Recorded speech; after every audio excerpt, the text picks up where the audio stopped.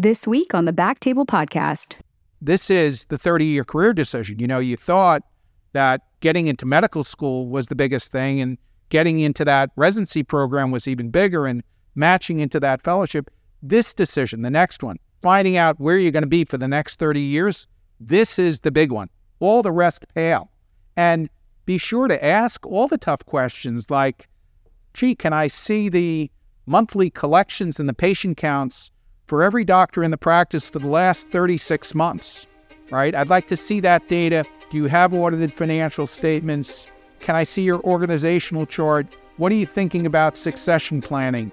These are all the tougher questions that people are shy about asking, but from my perspective, the people who are asking that have really thought this through.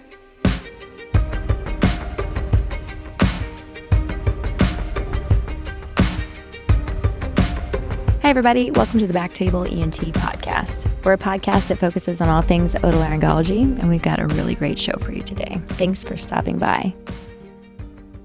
We have a great guest joining us today. We have Mr. Robert Glazer.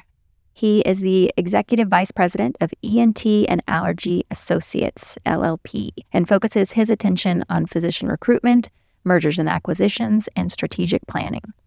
ENTA consists of over 300 providers practicing in over 55 locations in the New York and New Jersey metro region. Bob joined ENTA in December 1997 and has over 40 years of healthcare experience in finance and operations, information technology, managed care contracting, mergers and acquisitions, physician recruitment, and healthcare marketing. He has served on the Leadership Council as president of the Association of Otolaryngology Administrators, the AOA, and has participated on ad hoc committees in the American Academy of Otolaryngology and Head and Neck Surgery. He's a board member of the Westchester County Association, a Fortune 500 business think tank. He's here today to talk to us about recruiting the next generation of ENTs. Welcome to the show, Bob. Thank you, ladies. I really appreciate you inviting me. Absolutely. It's a pleasure to have you. I think, to kick us off, maybe you can tell us more about yourself and about your background, how you got into this position, what's led you to where you are today. Sure. So in 1976, I graduated from a SUNY college here in New York, and my focus was business administration, and came back home and recognized that I didn't want to be there too much and needed to go find a job and make a living. Back in 1976, when you were looking for a job, the New York Times had an employment section that was 50 pages long of little ads, and you used to go through those and send a resume in, and that's exactly what I did. And lo and behold, I got an interview. My mom went out and purchased me a corduroy suit and sent me on the Long Island Railroad into the big city, Manhattan. I grew up out in Long Island in the middle of Nassau County. And I was lucky enough to get a job as a clerk at NYU Medical Center in the Grants and Contracts Division, helping physicians fill out their grant applications for medical research. And that was the start of my career in healthcare. I wound up spending 9 years at NYU Medical Center, getting promotions over that period. I went to school at night, got my master's down at Washington Square, the main campus, in public administration with a focus on healthcare. During the period of time, I moved out of the School of Medicine Grants and Contracts Division into the Controllers Division. I wound up running the Department of Pediatrics and OBGYN at Bellevue. And also, this was a period of time where the use of computers was first coming into vogue. I was the first one to bring a portable computer into Bellevue. A portable computer at that time was a Panasonic 35-pound monster that I used to walk down First Avenue. It had a thermal printer in it, and that was the beginning of using things like Lotus and WordPerfect. But those are the things that helped me get my next job.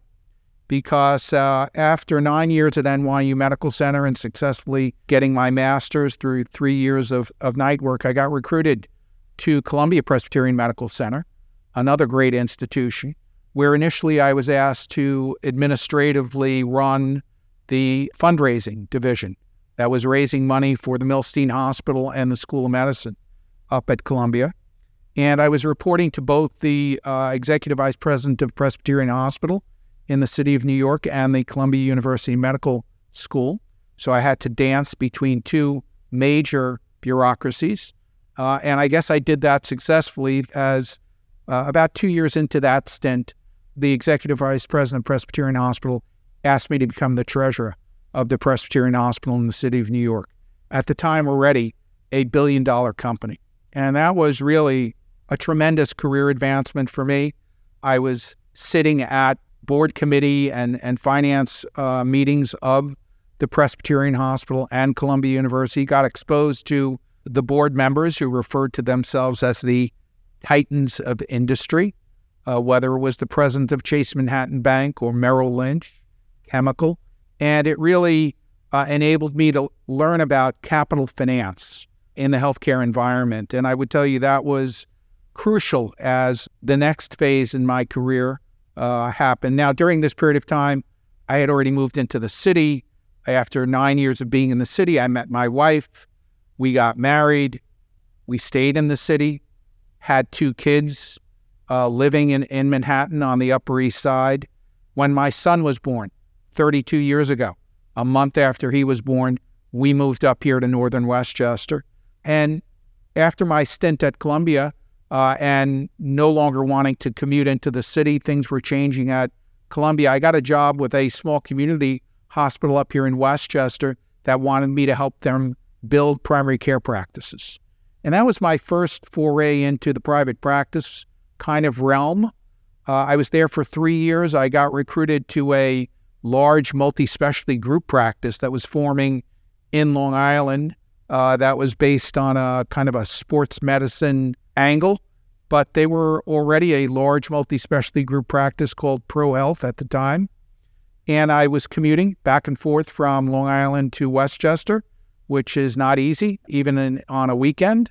I wound up only staying there 6 months. I really did not like the leadership there.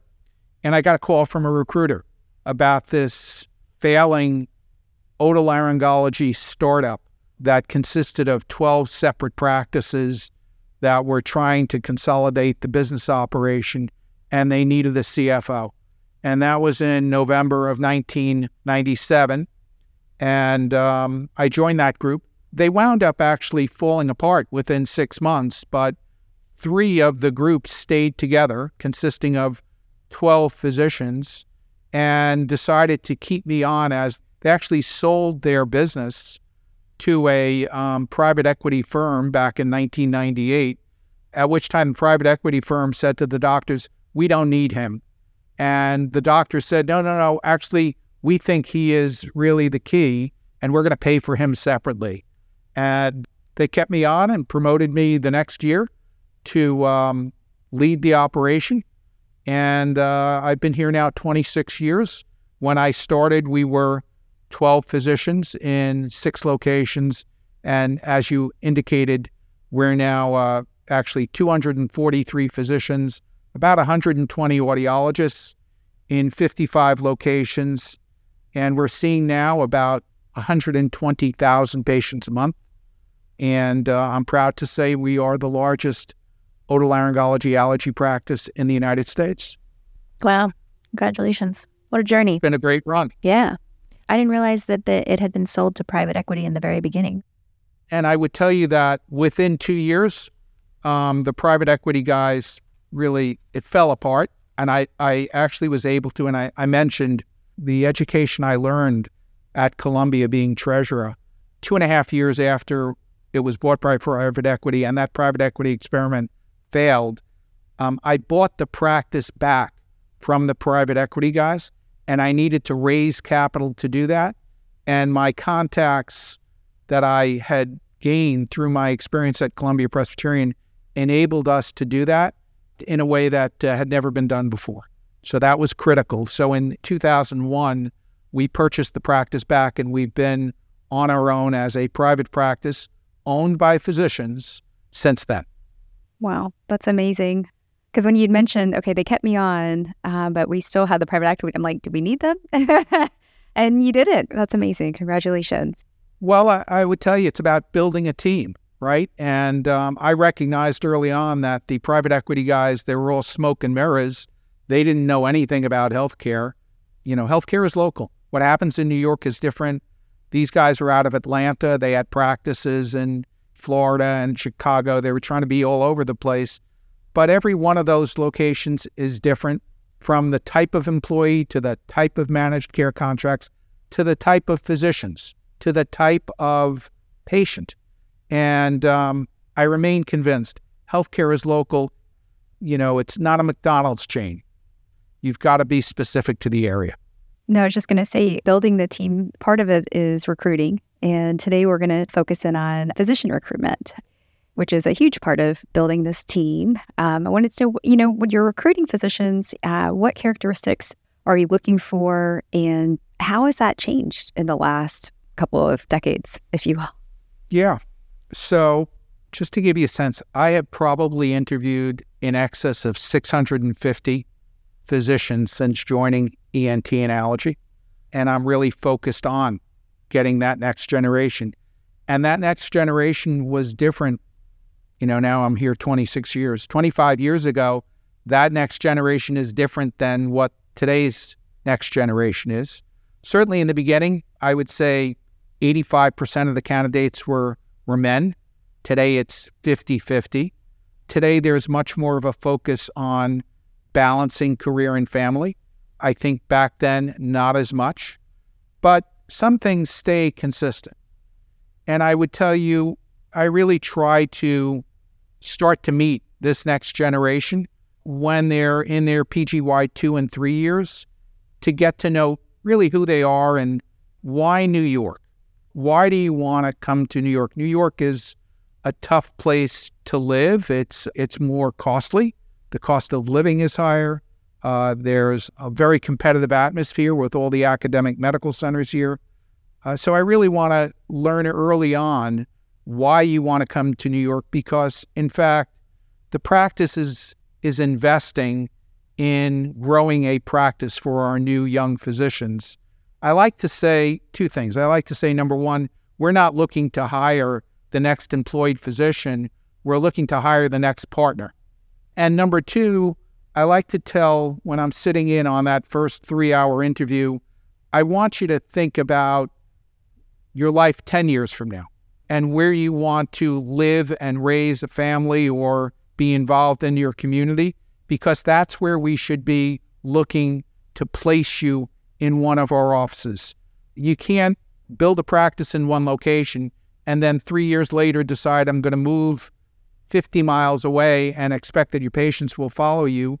And certainly in private practice up until now, it's about growing a following and a patient population and a reputation. And that means staying in one area and knowing that, when you're first coming out of residency or fellowship, you're 32, 33 years old. Are you going to be happy in that location when you're 43, when you're 53, when you're 63, right?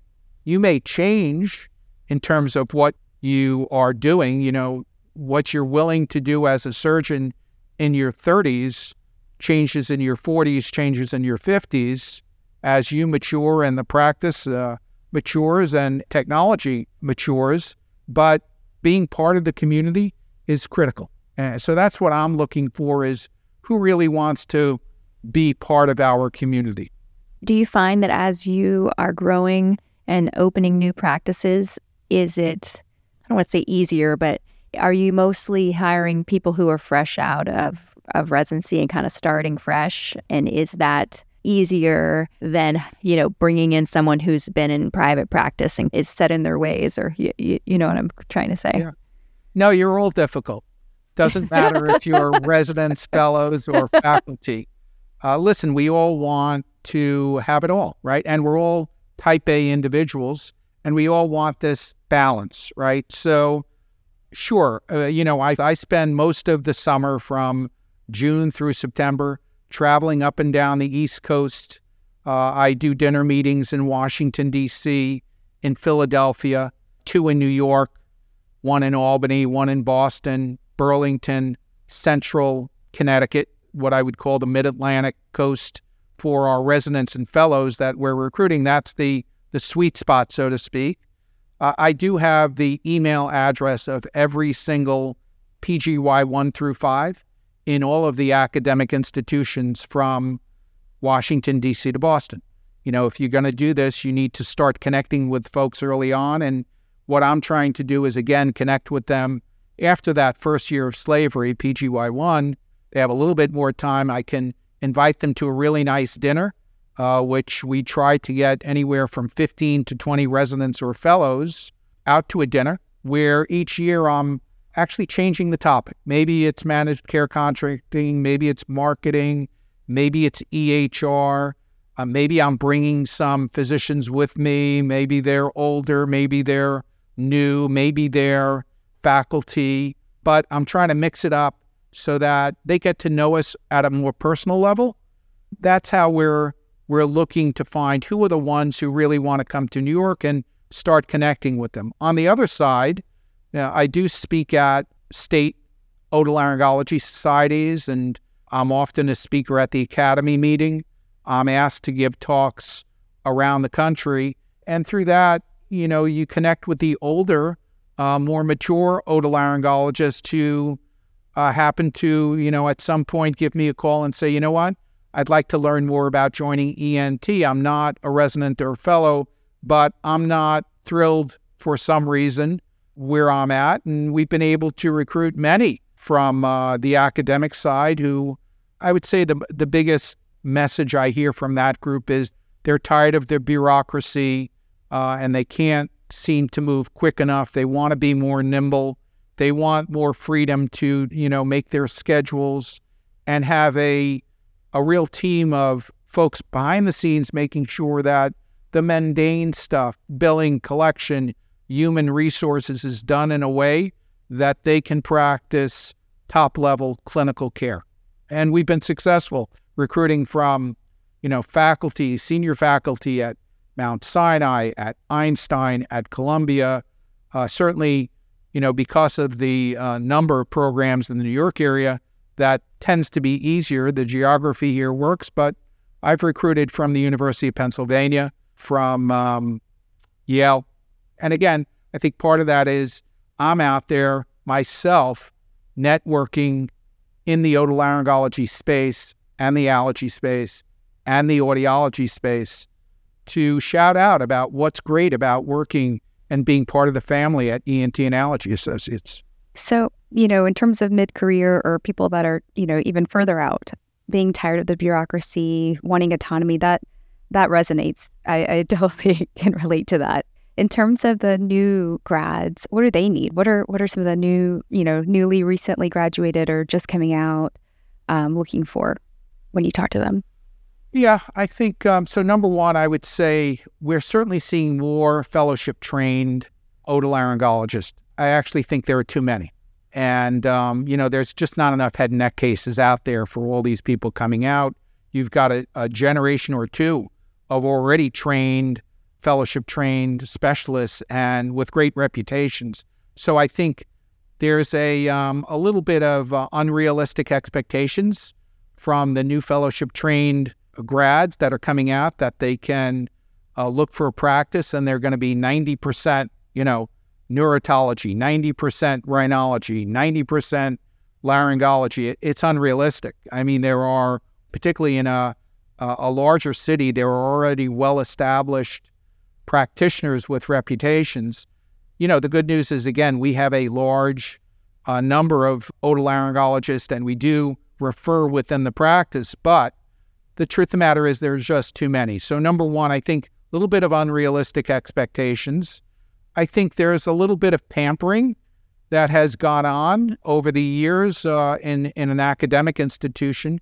They certainly don't educate the fellows and the residents about the realities of billing and collection and documentation, but also the realities of networking and promoting yourself in a community, particularly in private practice where, you're not part of an academic faculty. You have to go out there and all of a sudden become a little bit of a salesperson. And physicians are not generally salespeople, and they need to come out of their shells a little bit. Now we have a great marketing team and a business development team that helps them do that. I'm actually looking for the attributes. I know you're all trained top notch, but do you have a personality? Or do you have a little bit of a flair? Are you willing to go out there and do some talks? I have a team of people who help you develop YouTube promotions for yourselves. What's your angle? We're blessed enough to, in my mind, have some of the best at this. Somebody like Sujana Chandrasekhar, who is, a promoter of both the subspecialty and herself. John Aviv, certainly those folks have dynamic personalities. It doesn't happen overnight. Look at you two starting up this thing. This is unbelievable what you're doing. Good for you. Thank you. But you're right. I think the networking is huge. And that's, in terms of why I do the podcast. I mean, this to me is sitting at a boardroom with somebody who's been at the table, right? Like this is, somebody being able to learn and share the experience. So for me, the networking and how that relates to podcasting or just building relationships, whether it's getting patients or as a consultant to finding like-minded people in your profession. I mean, it's nice to have good relationships in our hospitals and our community. And that is something that sometimes building that culture in our training can be difficult only because when you're the primary pager holder that first few years or, you're running around, it's hard to, as the resident, sometimes it's hard for us to be like, thank you for that consult. I will, you know what I mean? And really it is just getting to know who's around me, who am I working with, who are the nurses at the nurses station, who's the PACU charge, like who's the OR, who's my, internist that I need to help me manage the blood pressure stuff. So it is building relationships and then that self-promotion, especially if you're not comfortable going out and saying, this is what, who I am. And I'm, here's my number, whatever you have, when you go talk to practices, just building your relationships, I think is another way that includes that promotion as well, I think. I would tell you that it also, particularly on the private practice side, it's not only building relationships in the healthcare setting, it's building relationships outside the healthcare setting. Most of our docs these days, 60% plus of their patients, new patients, are patient-to-patient referrals or community referrals, right? So, I often tell young docs, okay, now once you figure out us and our systems, now you got to go become active in your communities. Join the Chamber of Commerce, become involved in your churches and synagogues, be part of the Board of Education, join the Chamber of Commerce. How about the Rotary?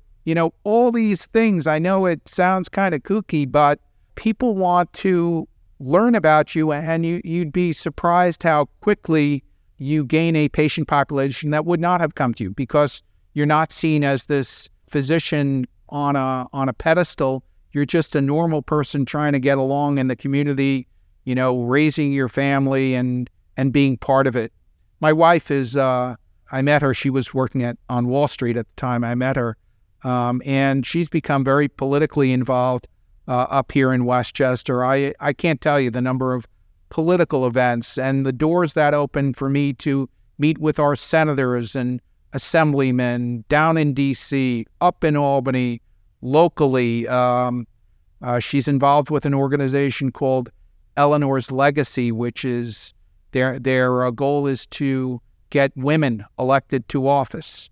I can't tell you, and women are the primary healthcare advocates for their families. Connecting with all these folks, I do it. I'm a business guy, but I encourage my physicians, they got to do that too. I mean, practice building never stops. Never stops. So I may be the front man, but I need the physicians to come along for the ride. Yeah, for sure. It's great advice. And I want to also back up because you talked earlier about there being more desire for that work-life balance, work-life integration, whatever you want to call it these days.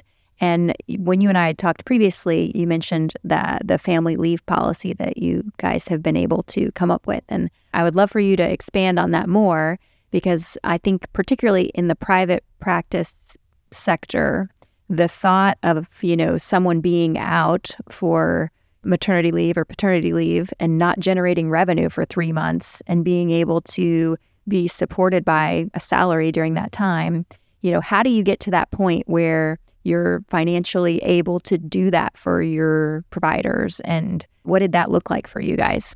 Yeah. So I could tell you for years, we never had a family leave policy. And I told you I have 2 kids. My daughter is 35. My son is 32. My daughter is actually a medical malpractice defense attorney. She works for the good side.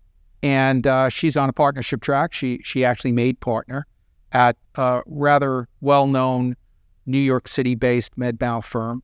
And, she's on this partnership track. And about 5 years ago, she came to me, and she's married and thinking about a family.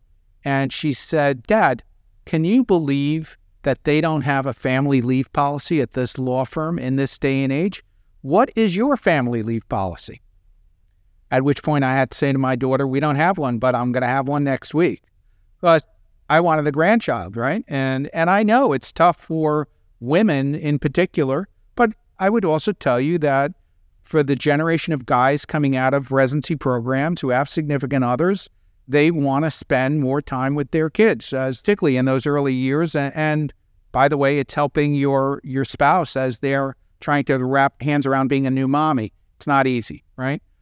So we're big enough, right? And I would tell you, I don't know another private practice in the country with a family leave policy that basically says, if you go out on maternity or paternity leave, we're going to pay you for, I think it's 3 months base salary, and we will extend.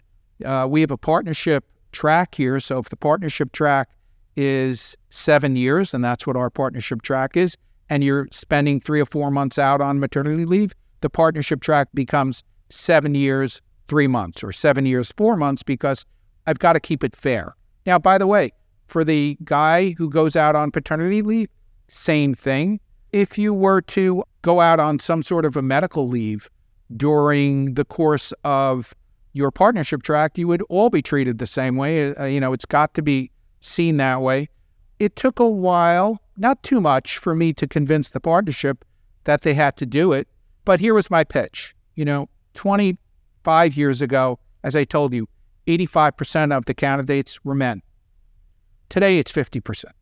And if you're not going to be changing up the way you're thinking about maternity and paternity leave, we're going to lose 50% of potential candidates who have gone through these really tough programs to be what you are. And it's tough enough to recruit now. Now you're going to tell me 50% of the eligible pool is not, really going to look at us. On a yearly basis, there's 300 ENT residents approximately that come out of a training program. And I would tell you, as I look at the landscape, 30 or 40% now are going into either academic medicine or some healthcare system. If I divided the country up and said there's 300 and 100 of them are going to go into academics, it really leaves 100 for everybody east of the Mississippi and 100 for everybody west of the Mississippi. I'm east of the Mississippi. I need 15 new otolaryngologists today. That means I need to find 15 out of the 100, right? If I'm going to eliminate 50% women, right now I'm down to 50. How realistic is for me to get even, 10% if we don't adapt to the change? So the numbers are real, and people need to adapt to a changing environment. So, Bob, is it okay for somebody that you're recruiting to ask about family leave or maternity leave? Do people, and then off of that question, what are some of the questions that will kind of keep coming up for the new generation? Yeah, that's a good question. So, number one, it's absolutely okay. And in fact, if you don't ask, I'm surprised that you don't ask. And if you don't ask, I'm going to tell you. And then I'm going to tell you to go speak to 10 of my other female physicians, whether they're associates and partners, and tell them how great it is that we did this. That's a good thing when you speak to your colleagues. I'm not the doc, you guys are, and you need to speak to your fellow physicians. And in particular, women physicians need to speak to women physicians, right, about this. And I think in particular, women physicians I have found have been a little bit shy about asking about financial benchmarks and so forth.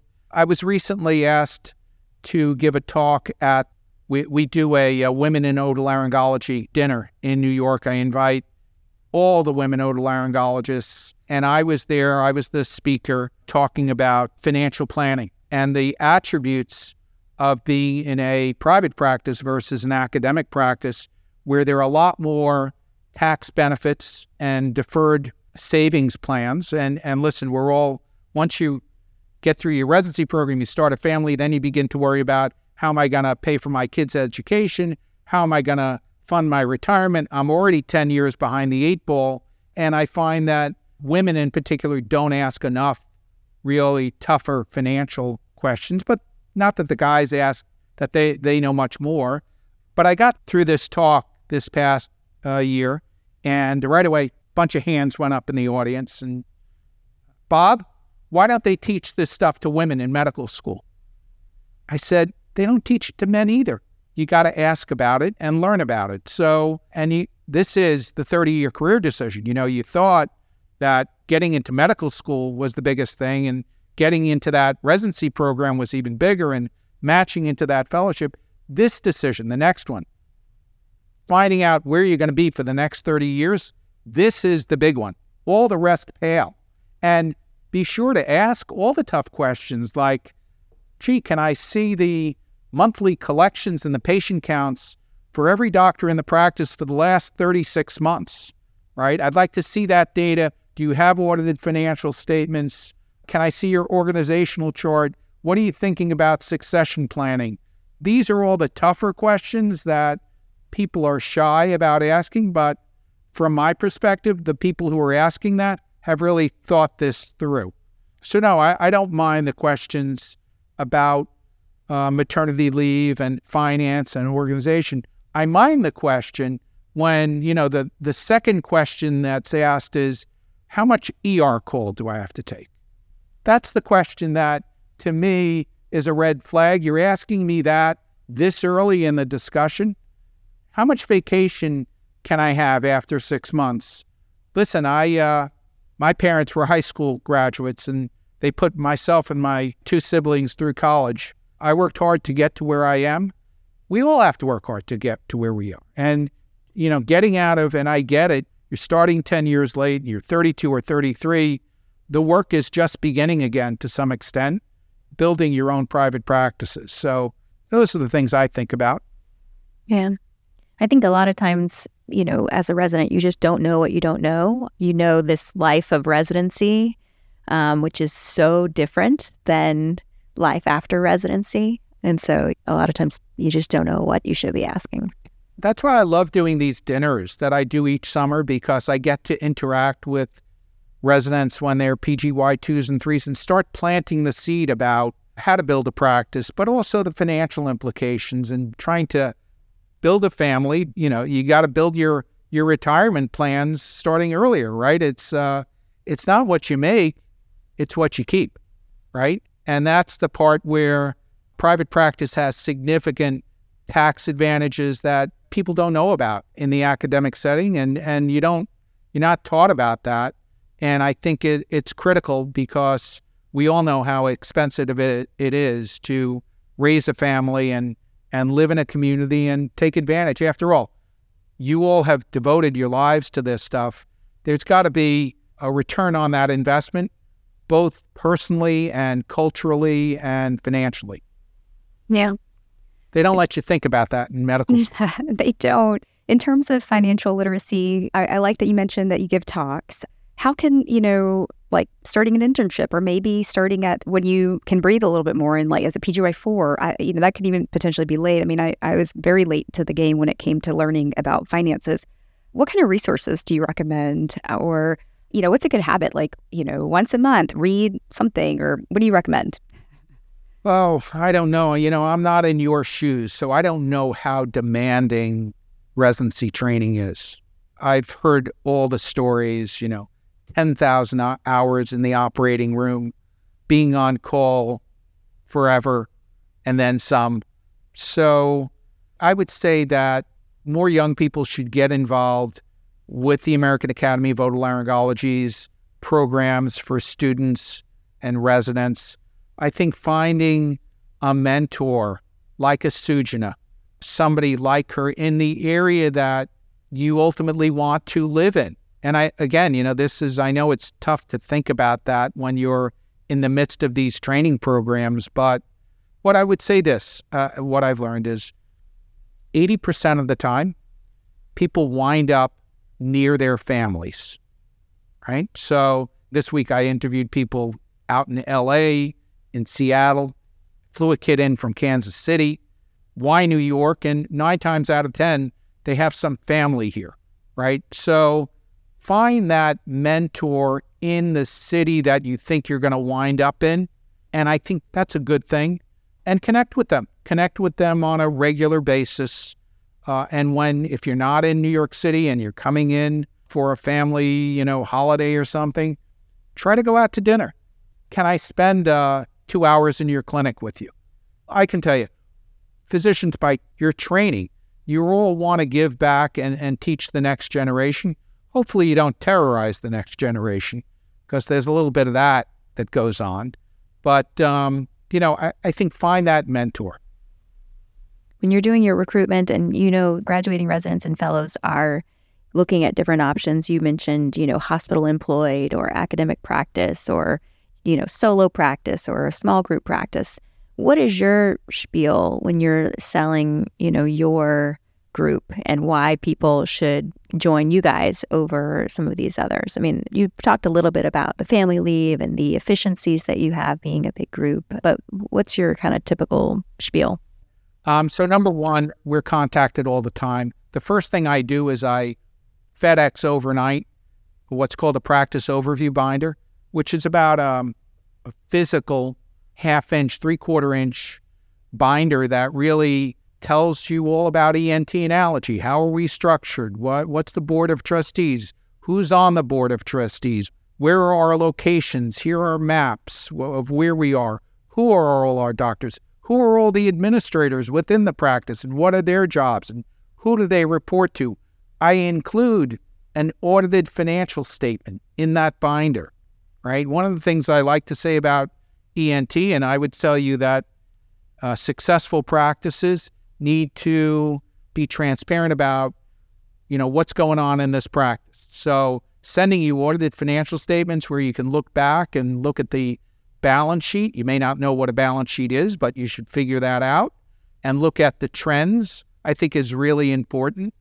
So that's one thing. Once a candidate sees that, they're intrigued. The next thing I would do is I'd probably do a Zoom for about 15 minutes to kind of understand why New York, because we spend a lot of time recruiting and a lot of money recruiting, and I don't want to waste people's time. Once we get through that, the next step is we're flying somebody into New York if they're not local, and they're coming to my office, which is the back office operation, and they're spending about 3 hours with me and different members of our administrative team, walking them through the back office operation, looking at transparent data, looking at information about all of the other ENTs and allergists in the practice. What were they doing? How did they build their practice with data? You're all scientists, right? So if I can show comparative data of, let's say, all the neurotologists, if it's a neurotologist I'm collecting in, and the locations, their payer mixes, their patient counts, new patients, established patients. We're going through an in-depth overview of all that stuff and sharing with them the fact that we have dedicated marketing teams that help you build your practice and promote you in the communities in different zip codes, where I have people out visiting urgent care centers and nursing homes. And when the local radio or TV station calls and they need somebody for a hot medical issue, ensuring that you're ready to talk about that. But giving them that overview and then sharing with them the incomes of people, first year out, second year out, third year out, the difference of what happens when you kick into the junior partner status and get the tax advantages that you can gain. And then what happens when you become a partner, and how does that change your income? Sharing all that data down to the lowest level for every single physician in the group. Transparency. Okay, if we get through that one and they're typically still interested, then it's, well, which of these 55 locations is the one for you, right? And listen, we have locations in Manhattan. We have locations in the 5 boroughs, Brooklyn, Queens, Staten Island. By the way, Staten Island's a gold mine. I have locations out in Southampton, 100 miles from Manhattan. Not every location is for everybody. And again, I need the residents and the fellows to think 10 years out. Where do you want to be? You might be 32 and you think Manhattan's great. There's a lot of competition in Manhattan. But 10 years from now, when you're trying to raise a family, maybe Manhattan's not the right spot. Depending on one's personal finances, maybe Manhattan is the right spot. Maybe you got a trust fund or somebody's paying for your kid's education. It's expensive to be in Manhattan. On the other hand, I can tell you that there's so many people who love to come to the big city. It's a draw. Being in the big cities are a draw, and my colleagues around the country that are in rural communities are finding it really tough to recruit ENTs. Now, certainly because we're one tax ID practice where we have a lot of efficiencies that you get out of a larger organization, we're all on the same EHR, we're all on the same billing system, I can move my staff around. When I sit down and negotiate with Blue Cross, I'm in a better position than the two-man practice that's on its own. So we do get better rates. I have a better billing department. That's just the nature of what we built here. I have more talented billing and collection staff. They've won awards nationally. So where other groups may be leaving money on the table because they don't know how to bill and collect correctly, we're not. So combining higher rates, better billing and collections divisions, and a more efficient operation, that all flows through to the bottom line and results in better incomes, right? And now you got to balance how much time do you want to put into this? And we do. I think the fact is our physicians' incomes enable you to balance your life better. You don't have to be crazy and see 6, 7 patients an hour. In fact, I would tell you our typical doc is seeing about 3.5 patients an hour, and the typical doc is maybe in the clinic 29 hours a week and a half a day in the OR, and then you get to be with your family, right? And by the way, not worry about payroll and still have some great benefits, both tax benefits and retirement benefits and childcare issues. Listen, when my kids were growing up, I was at every soccer game, right? Didn't mean that after the soccer game, I didn't go back to the office for a couple hours, but I wanted to be there for them. And I'm sure you guys want the same as you grow your families or participate in your local communities.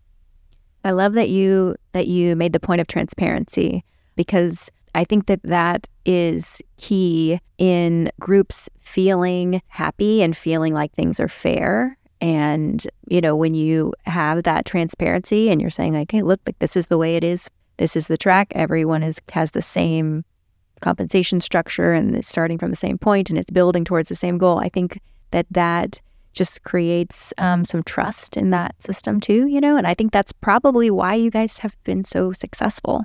It's a big deal. And I would tell you, when I first came here, they didn't have the reporting capabilities that we have today. I've hired our own programmers.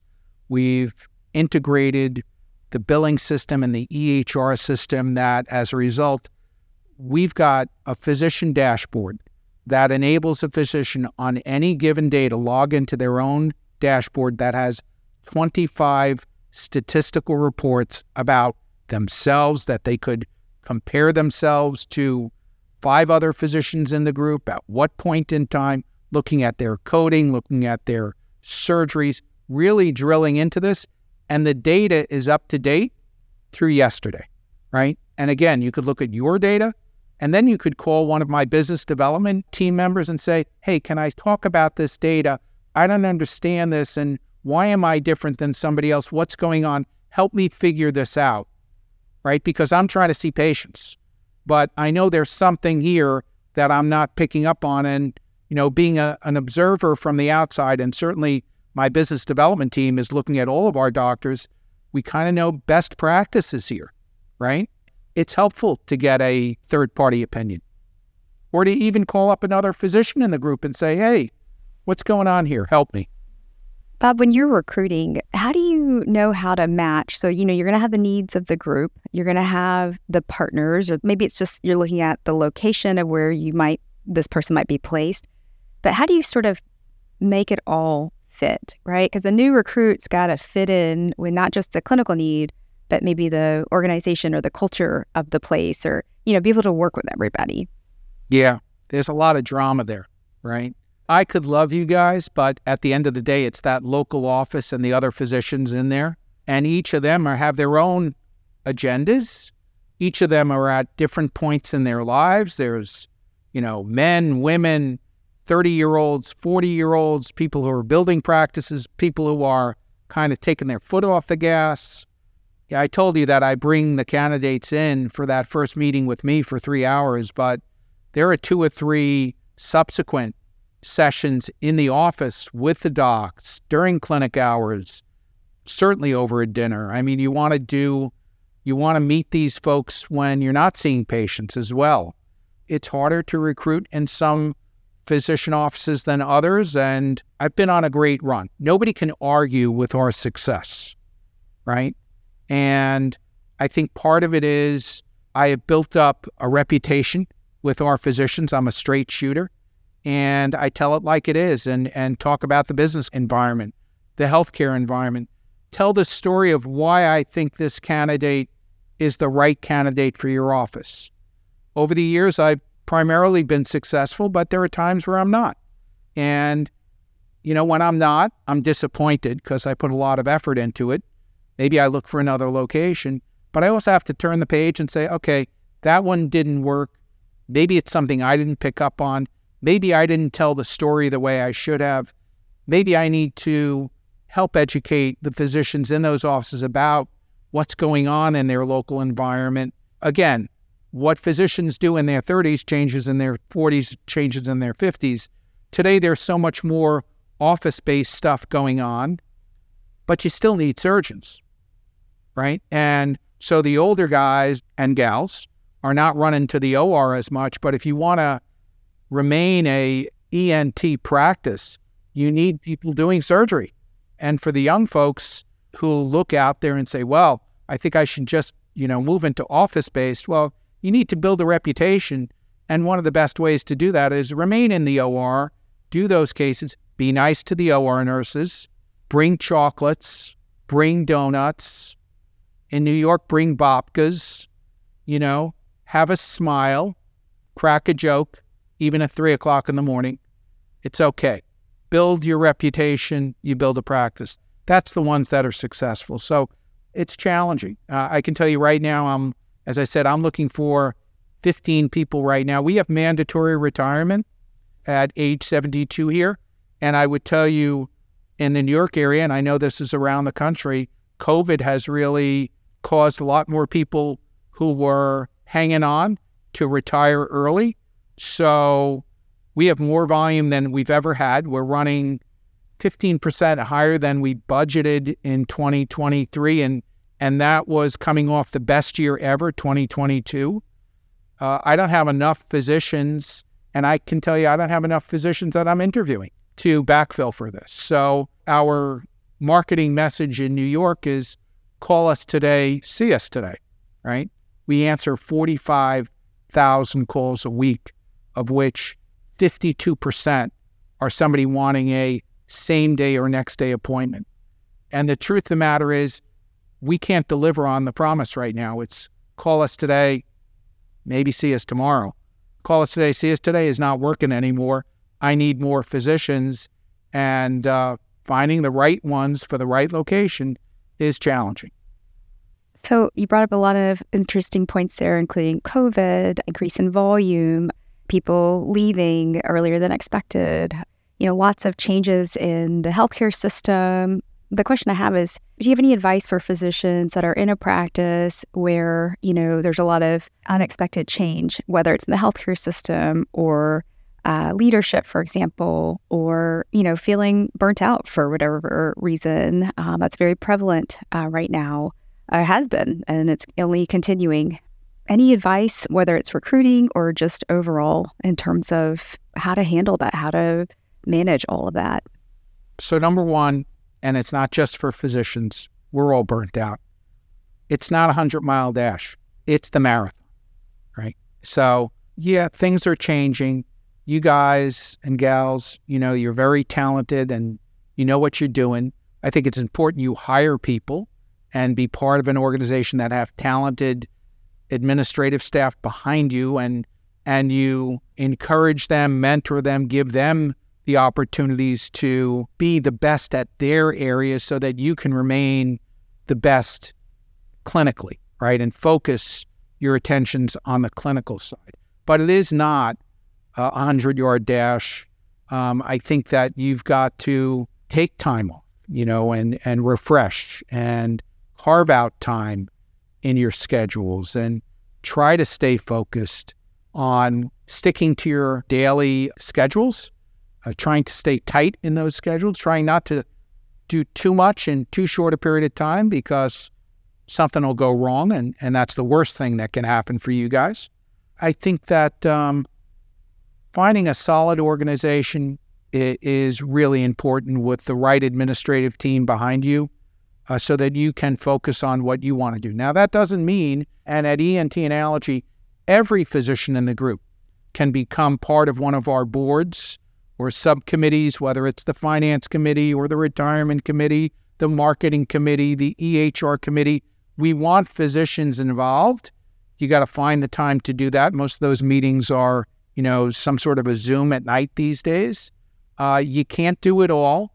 And maybe, within your clinic setting, several others are involved and you can share your roles in terms of remaining active in the areas that you like to do.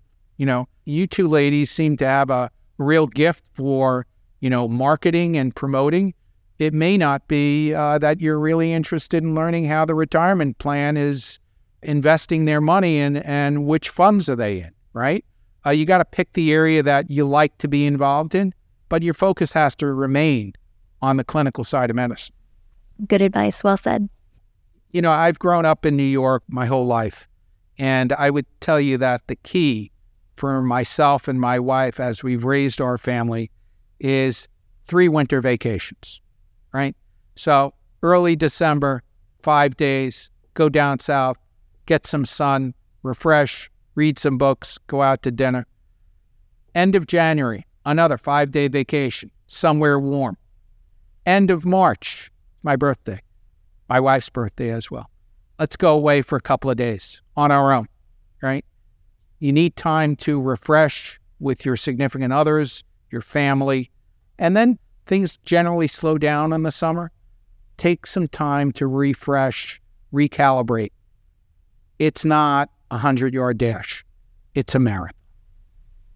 Very well said.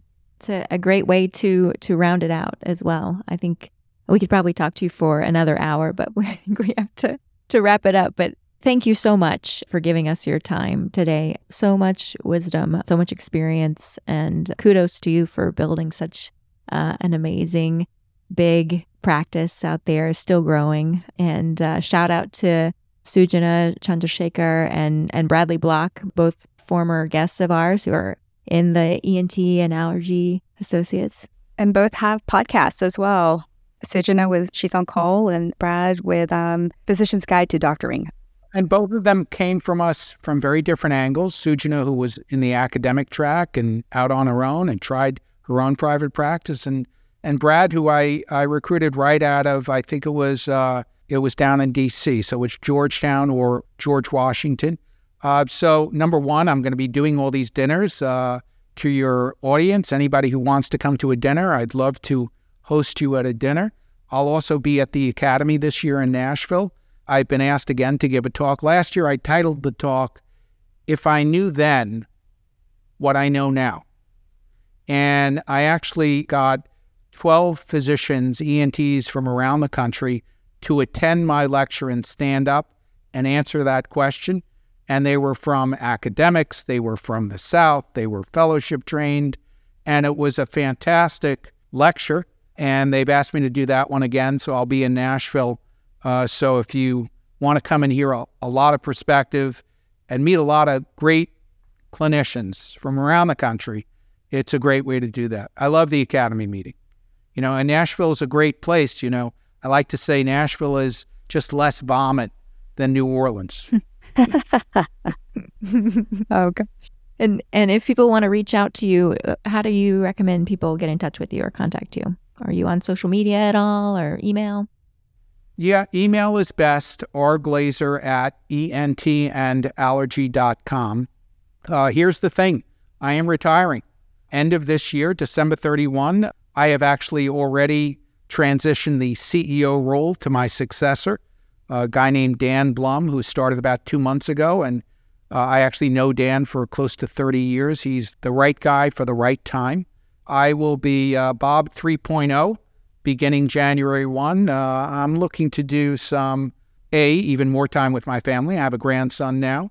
But I've already been asked to be on some for-profit boards and do some strategic planning and work like that. So my Gmail address, rglazer0354@gmail.com.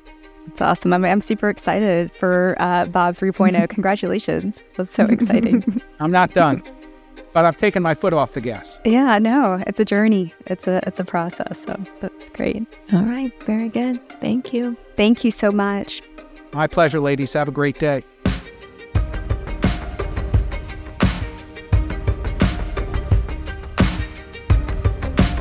Thank you so much for listening. If you haven't already, make sure to subscribe, rate the podcast 5 stars, and share with a friend. If you have any questions or comments, direct message us at _BacktableENT on Instagram, LinkedIn, or Twitter.